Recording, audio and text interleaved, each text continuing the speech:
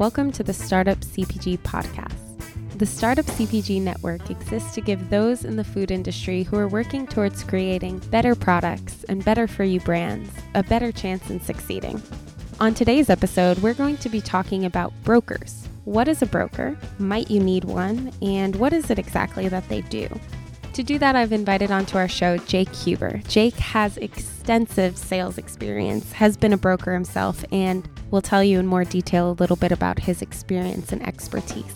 It doesn't need to be confusing. We've been putting round cans on square shelves for a few hundred years. People make this stuff complicated. It's actually not. We just need to kind of step back and think about it maybe in a more basic level. So Jake, what is it exactly that founders need to know about brokers? What do they do? It is a often misunderstood, at least in my experience, service provider. And it is a critical part of the business, especially on the sales side, which is one of the more important parts of the business early on. Happy to share what I know. Thank you, Jake. So how do you know so much about brokers? Well, I won't exactly say I know everything. My credentials here are that I've been a salesperson all my life, and then I moved into brokerage. I worked for a national brokerage, which at the time was Harlow HRK. It was a Kroger dedicated broker, and we represented, I was in the department that represented probably about 60% of the natural food brands at Kroger. And I did that in a leadership position for probably about 4.5 years. I love that side of the desk. You get a lot of variety. You get to advise a lot of brands who may not know a particular customer.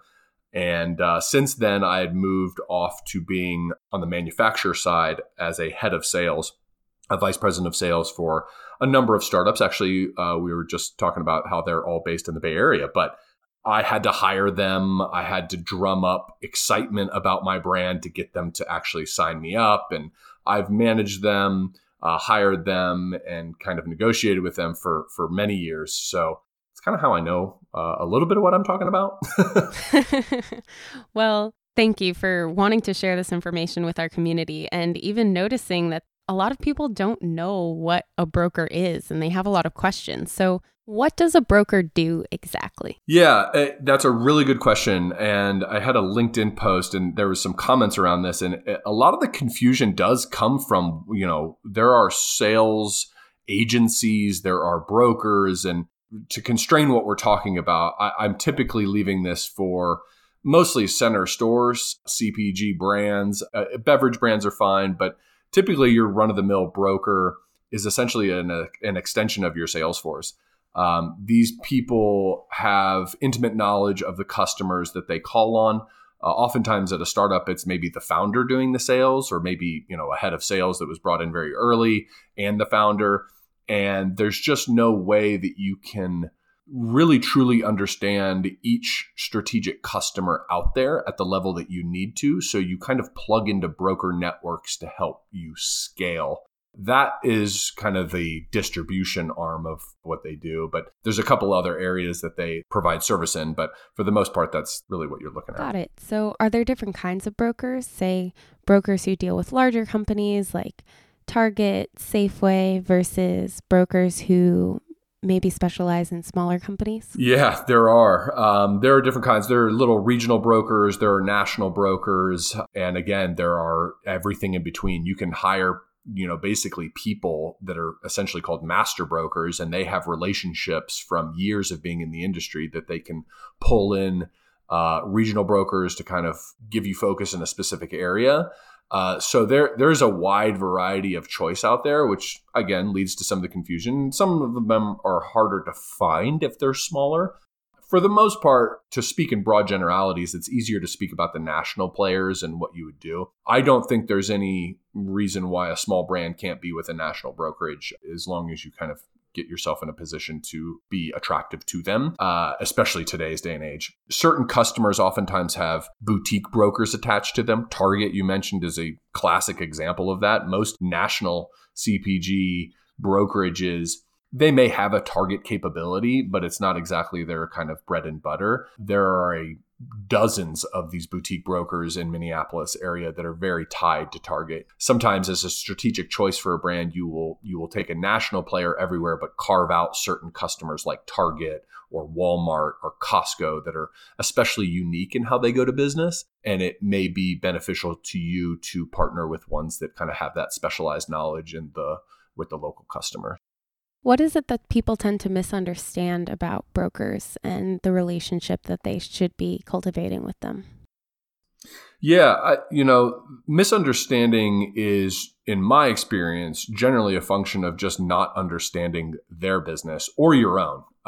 If you come to them and you're kind of just heard that brokers are kind of what you need, you're going to struggle to find the right one and to get them excited in a kind of a meaningful way. So I think it's really important, which is really why I did the piece and why I'm here talking about it. It is helpful to understand, especially very critical service providers and agencies and things like that, just what exactly do they do? And oftentimes I find most people are not comfortable asking bare bone questions like that. Like, hey, what exactly do you do? Talk to me about like 30,000 foot view. How does this all work? It also is confusing to people because you have to take a very active role in brokers. It's not just hey, I hired you, I'm paying you, 5% of my net sales. You should just be going out and selling like you're part of my team. In some ways that's true, but in many, many ways it's not. And so I think people get frustrated with the wrong expectation on how this service works. And I think with a little bit of understanding, not only of your own brand, but of their business and their landscape, will really help clear up and make you a much more effective brand at getting your distribution and leveraging those service providers. Because you end up paying them quite a bit of money. And you got to make sure you're justifying that. And the only way I know how to do that is by understanding their business inside and out. What is it specifically that CPG brands could better understand about brokers and how their business works? And also, what can CPG brands better understand about their own brands before entering into negotiations or partnerships with brokers?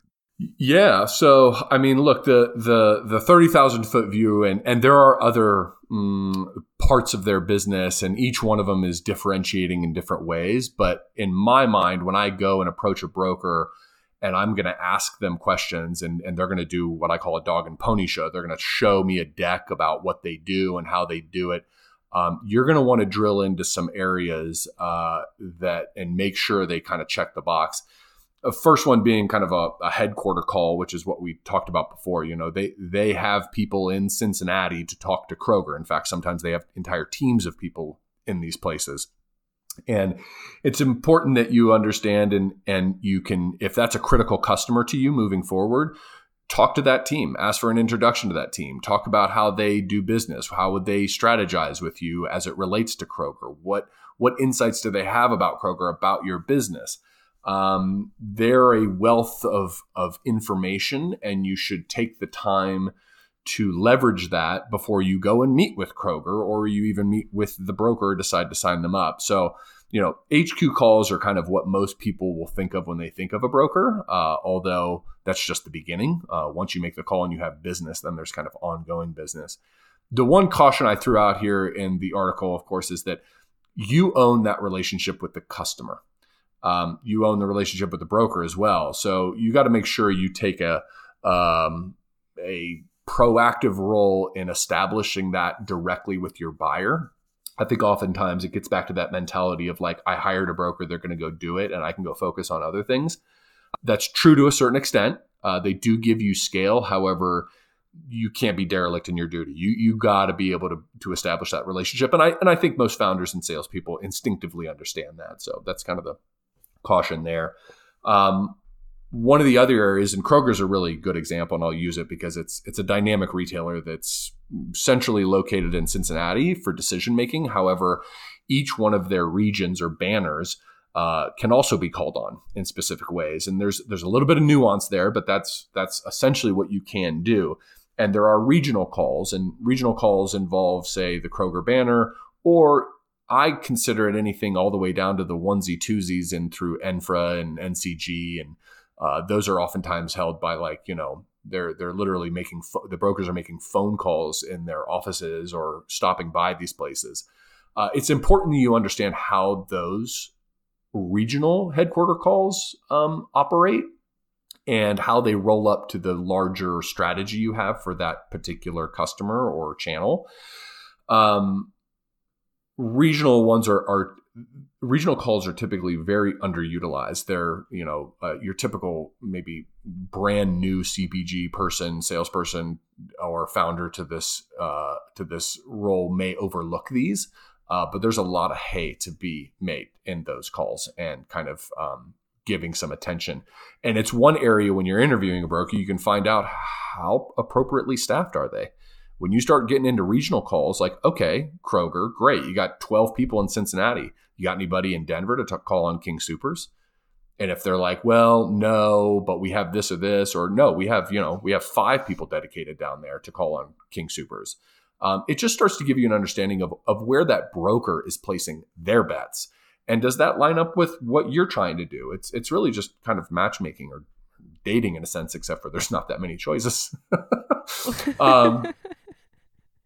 Yeah. So call support is essentially an extension of your sales team. They're going to be making sales calls for you. Yeah. And there is headquarters sales support and there's regional sales support. Yeah, for the most part. And I think the big part of that is that they are a wealth of information.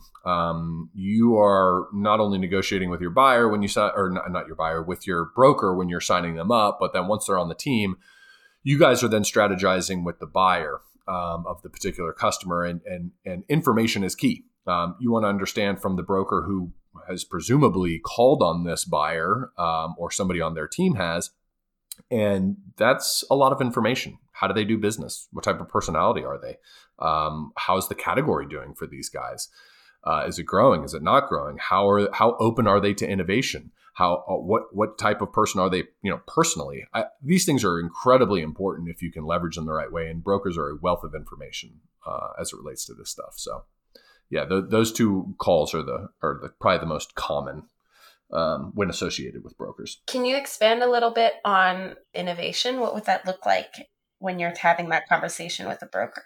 Well, I'm actually asking the broker how the buyer is. So if I'm talking to, Amy, who's my broker for Kroger, and she knows the buyer and I happen to not know the buyer, I'm going to ask her before we go into that meeting as much information about that person as possible. And that's just, salesmanship 101. You should have empathy for this person's desk. You should really try to understand what they're doing, because ultimately you're building a narrative, and founders oftentimes get in the trap of really talking about themselves and talking about their brand and talking about how great it is. All that doesn't mean much unless it actually fits within the buyer's strategy. And so you really want to understand that strategy, and you may want to understand oftentimes founders are bringing very innovative items. It's best to know, is this person generally open or closed off to innovation? If they're closed off, you know how to probably position yourself a little better and not start thinking everyone's open to innovation all the time, and think more across like, okay, if they're not open to innovation, how do they provide growth in their category? And they'll tell you, they do it through, he likes, EDLPs and having low cost across the entire category because their data indicates that actually provides growth. Okay, great. Now when I walk in, I have a completely different strategy than I may have had with Safeway NorCal, that wanted something else. So they're just a good information resource when it comes to that stuff. It's important to build a partnership and a relationship with your broker, because they could be a wealth of information and give really valuable insight to your product. The good ones do. Yeah. So in the same vein of information, you also write about brokers and their services with data and analytics. Can you expand a little bit on that? Yeah. So data is, as we all know, kind of a lifeblood of our industry. And it has taken a lot of the high touch aspect of brokerage business, lots of field teams, audit teams, and stuff like that. And it's converted it really into data. Now, data is very expensive. These guys, especially the national players, buy, huge contracts from Nielsen, IRI, Spins, Mintel, all these things. And it's an investment. And there are, of course, rules around what they are allowed to share. Most of it is read only. It's important that when you're talking to brokers, you truly understand exactly what you have access to and how much they're going to work on it with you. Again, this is something I'll underline, and I spent a chapter of my life in data analytics, and it's important that you as a founder or even head of sales or just the startup team, the executive team, is comfortable enough to get data sets and then tease out the questions and things that they need to understand. The brokerage will provide you with some pretty basic menu services. They'll throw the data into pivot tables. They'll show you category analytics. Oftentimes this is read only. And then occasionally, if you have a very specific ask for the brokerage in terms of mining some insight out of the data, they can generally do that for you. But if you want them to keep going back and touching it and kind of being your in-house category manager, you're going to be pretty disappointed and they're going to get frustrated with you. So I think it's important that we all recognize that data is vitally important. You have access to it through your brokerage, which is for whatever, 5% of your net sales, you get, all the support plus data plus all these things is really important, which is why it's also helpful to get a broker early on, because they can provide you a leg up in terms of getting this type of data that normally, this stuff is really expensive, and I don't advocate any startup spending their budget on data. You should use it through your brokers and other partners. So it's really important. The caution is don't be kind of pig-headed in asking for a lot of this stuff. I mean, look, they work for you. This is a partnership, but they are not built to provide custom analytics for every single principle they have. They have hundreds of them oftentimes, and really the top 10% pay the bills. So just recognize where you fit in there. And then if you don't feel comfortable getting and manipulating data, you should start and watch some YouTube videos and get smart on that stuff, because you're going to need to understand how to answer those questions yourself. And that'll just make you a better founder, executive team in general. So that's my soapbox. Yeah, makes sense. So you said earlier that companies should look into getting a broker earlier on in the process. Yeah. What is early on? I play this a little differently because it's just, I know a lot of them, so it's easy for me to say this. And look, I'm if anybody wants to reach out, I'm happy to provide any introductions or anything like that, or give advice and things like that. But look, when we were starting or even pre-launch, you better believe I already was calling presidents of brokerages to get an audience with them, because my job is to get them excited about it. When you haven't fully revealed what you are or what you're doing, everything's the dream. So it's your job to go sell the dream. And I think early on you should do that. And look, sometimes it's not a big sell job. It's really, hey, Charlie, president of XYZ brokerage, I want your advice. These people are very, very experienced, smart. They have a unique perspective on our industry. They see tons of brands. They know every customer. Sometimes when I need a job, I don't go to recruiters. I go to the heads of brokerages. They know more about these industries and who's going where and what than most people do. And because of that, there's somebody I stress test ideas on. I'll go to them and say, hey, here's a concept. Here's the brand. Here's the business model. Here's the strategy. And here's the consumer. What do you think? And if they're excited about it and they're like, that sounds really good, you might want to think about this or that, you're getting them involved in the process and you're getting them bought in. And I think that lays the groundwork for eventually signing. Oftentimes, if you're really good at it, they'll be like, hey, so when do we get it? And that's when you know you're doing your job. So I think it's important that as you're going around as a founder, you're telling your story to a lot of people. In the beginning, that's all you're doing. You're a storyteller. You're storytelling to distributors. You're storytelling to customers. You're storytelling to brokers. And it's all with the mind of getting them excited to bring you on. Now, with that said, you don't need a broker right away. Plenty of people can make it, at least in the first few years, without any brokerage whatsoever. It just depends on your network and who you know. And look, at the end of the day, you're probably just trying to get in front of a few customers, probably in a region, and that's where you should focus your time and effort. I think founders should spend a lot of time getting their own distribution, Because again, you may have already laid the groundwork with the broker. You keep them in contact, just like they're an investor. You keep them up to speed on what's happening quarterly. Like, hey, just want to let you know, we got 200 more doors. We've got velocities in this range, and just kind of keeping them excited and on the pulse of it. And then when it comes time to actually signing a broker, when you have maxed out, your ability to manage the distribution and the relationships, and there are now requests coming in for it, you're going to need some support. And I think that's when like the drop dead date is like, okay, I need a broker. I need the ability to scale. When that comes, if you have distribution already, you've got cash flows coming in, you have something for them to actually get paid on to begin with, is leverage for you. So take that opportunity and build out some business, build some leverage so that you can negotiate more effectively with them when the time is to sign. And it's going to show them that you know what you're doing. If you don't have a track record, if you're a brand new founder, look, you kind of got to go prove it a little bit and prove that the consumer is going to purchase this before they're going to take a bet on you. But it can be different for all different stripes. Okay, so what's the best way in? Where does one even get started? Who do you contact? Especially if you're not quite ready to sign a broker. Who is it that you talk to start laying the groundwork and forging these relationships? Yeah, look, there are two ways. You either get an introduction or you go what I call over the transom, which means I'm just going to submit myself to like their website or something, which is a way to do it. It's not effective. They may call you back, but look, if you have that good of a product that they're gonna see you over the website and love you and call you back, then yeah, maybe that is. But your investors should have some network.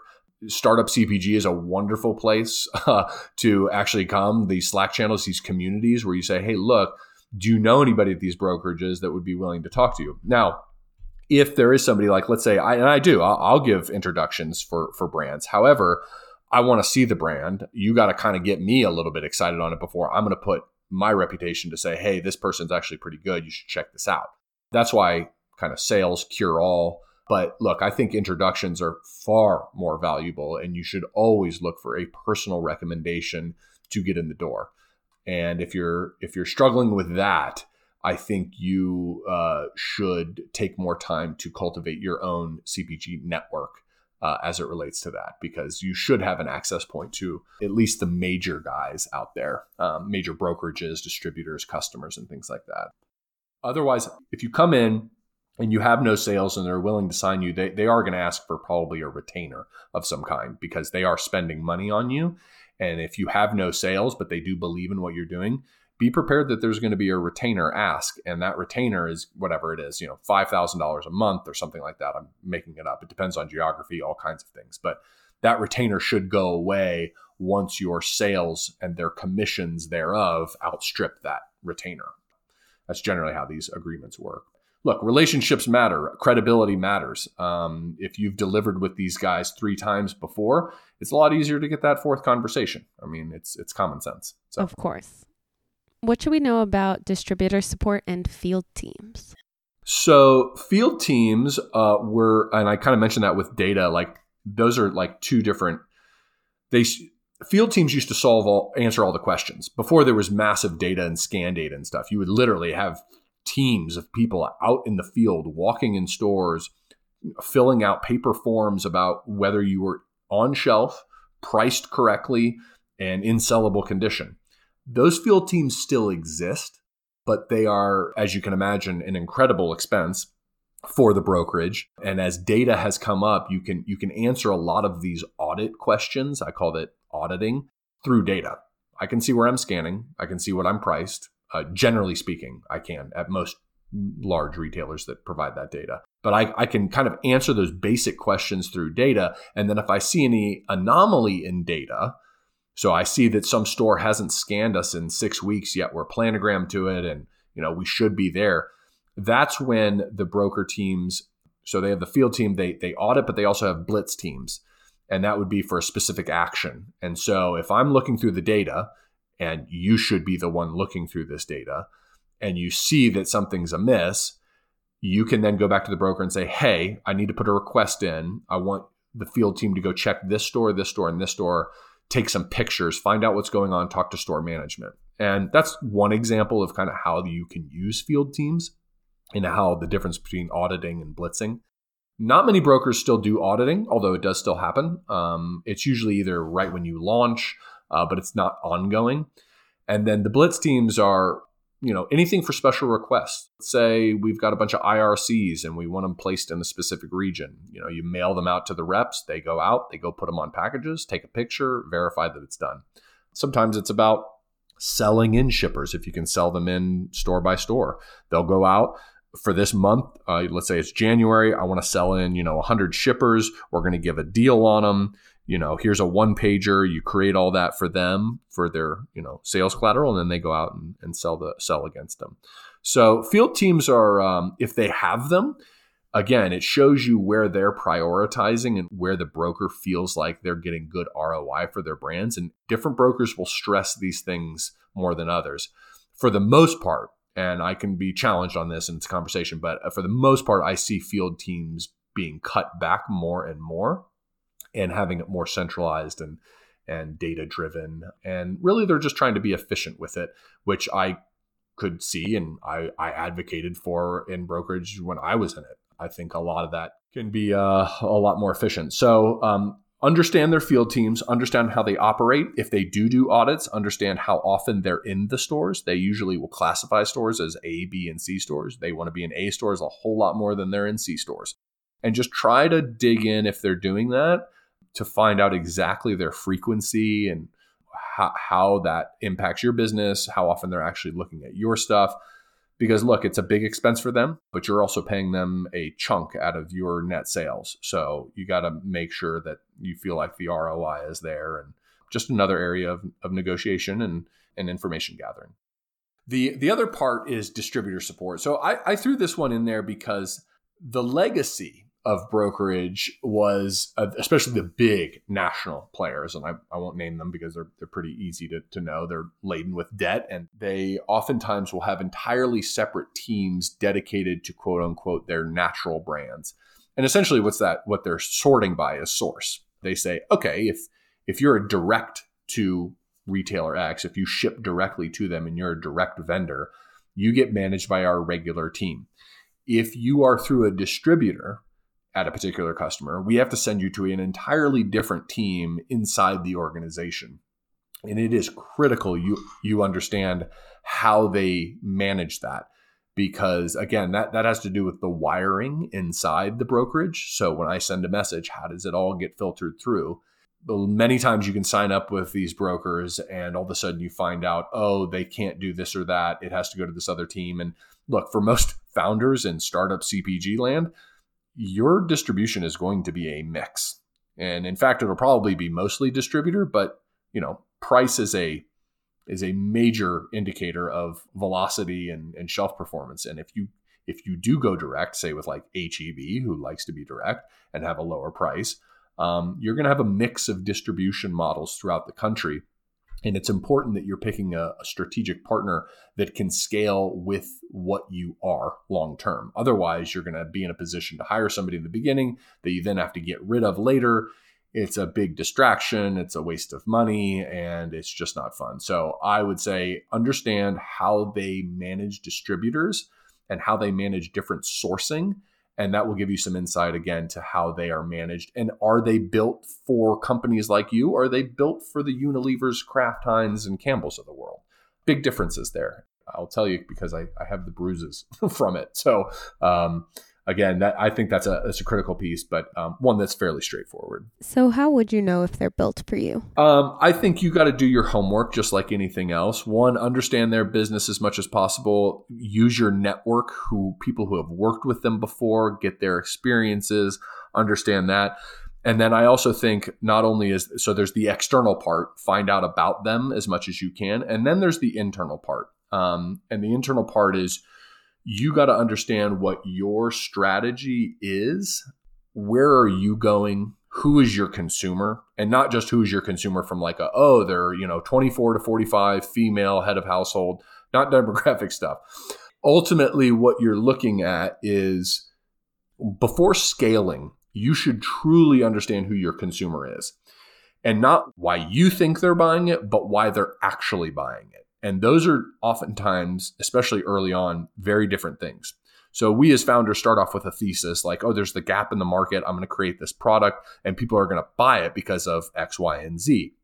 And that may be true. However, until you actually get it out into market and literally go yourself into stores and talk to consumers to understand why they're buying it. And you have to phrase your questions really well. And Daniel Scharf is a wonderful person to talk to about this. It's critical that you understand unbiased why they're buying it. And once you understand your consumer and why they're buying it, you can make any adjustments before you buy 100,000 packages or, decide to go national with Walmart. Because when you need to adjust after that, it's really expensive. So figure that stuff out early on before you scale. And that requires discipline and checking your ego a little bit sometimes, but do it. And then once you understand your consumer, you can then flow back and understand, okay, what is my channel strategy to meet this consumer? Where is this consumer shopping? Is it mostly online? Is it Costco? Is it grocery? Is it natural? Is it specialty? Is it mass? Where are these people typically? And for the reasons they're buying, what are the best retailers for meeting them where they are? So that should naturally flow out and you understand your business, you understand the broker's business, and then together you can then have a very good understanding of what you need long term. And yeah, you should understand that channel mix and that consumer strategy long term. And where are you going with this ultimately? And how does that evolve over time? Maybe you start in natural and you end up in grocery, or maybe you start in club. It depends on the product sometimes. Sometimes you need scale on production. I think it's really about truly understanding your business from a strategic plan and then understanding their business and what they're doing and then getting as much information about working with them as possible. And that should eliminate most of the risk on hiring the wrong broker. Absolutely. So the best way to make the most out of your partnership with a broker is to ask the right questions and get some clarity. Get really clear on what it is your brand needs and what you're looking for, and also have a clear understanding of what it is exactly a particular brokerage can do for you and what they're able to provide. Yeah, totally. And look, I can get caught in it too. You don't want to look stupid at the table, especially when you're trying to get them excited about your brand. But I'll tell you what, ask the basic questions. You will get more insight out of basic question asking than these, complicated questions that you're trying to halfway impress them, but also understand what they're doing. Get to basics with them, and that's why I said these 5 buckets are just good places to start. They're kind of the meat and potatoes, and understanding your business and theirs is going to be helpful. And if you don't know, ask, and you'll be surprised. Most people want to help. They're not there to just get people who know exactly what they're doing and are ready to drive their Ferrari at 1,000 miles an hour. It's really about learning together and really respecting the partnership that it is. Yeah. I'm curious, how long do these partnerships last? How long would someone expect to work with a broker? I would say you would work with them perpetually. There would be no reason to get rid of them unless your product requires a direct sales force. That may be like a beverage brand with a DSD. You get a partnership with Dr. Pepper Snapple Group or something or get on Frito-Lay trucks or something like that. That can be where it may not strategically make sense to be having a broker. Even the big guys have brokers, but they use them for their field teams. That's all they do. That's all they use it for. So there's, again, out of those buckets, you could winnow down that, look, I only need these 2 services from you. And that's all I'm looking for. So it could evolve over time. But in my experience, there's no reason, especially for the lifespan of CPG startups. I mean, you're talking 5 to 10 years here. There's no reason why you should have to graduate out of a brokerage. Got it. Thank you. This was so informative, Jake. Thank you so much. Yeah. Breaking it down into 5 distinct services and really understanding exactly what kind of questions you should be asking of the broker, what kind of questions you should be asking of yourself and your own CPG brand, I think is really insightful. Yeah. And look, those questions they don't just happen in the beginning and then you kind of pack them away and leave them. Your strategic plan should be something you kind of are always evaluating.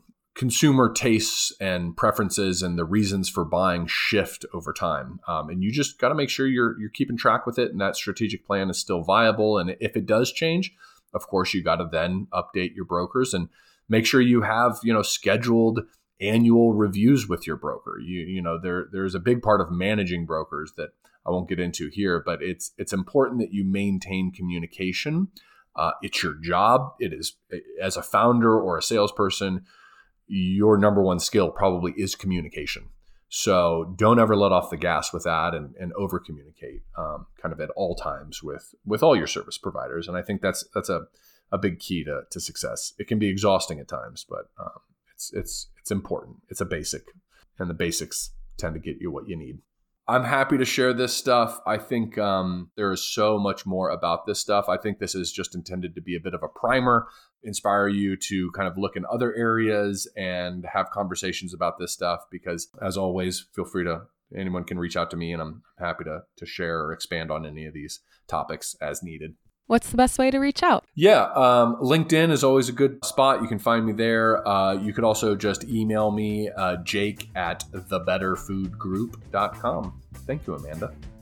Thank you, Jake, for breaking down exactly what it is that brokers do, bringing us back to basics and providing valuable insight as to how to start forming long-lasting, valuable relationships with a broker. Jake has written an article which we've featured on the Startup CPG publication. You can access this at startupcpg.com.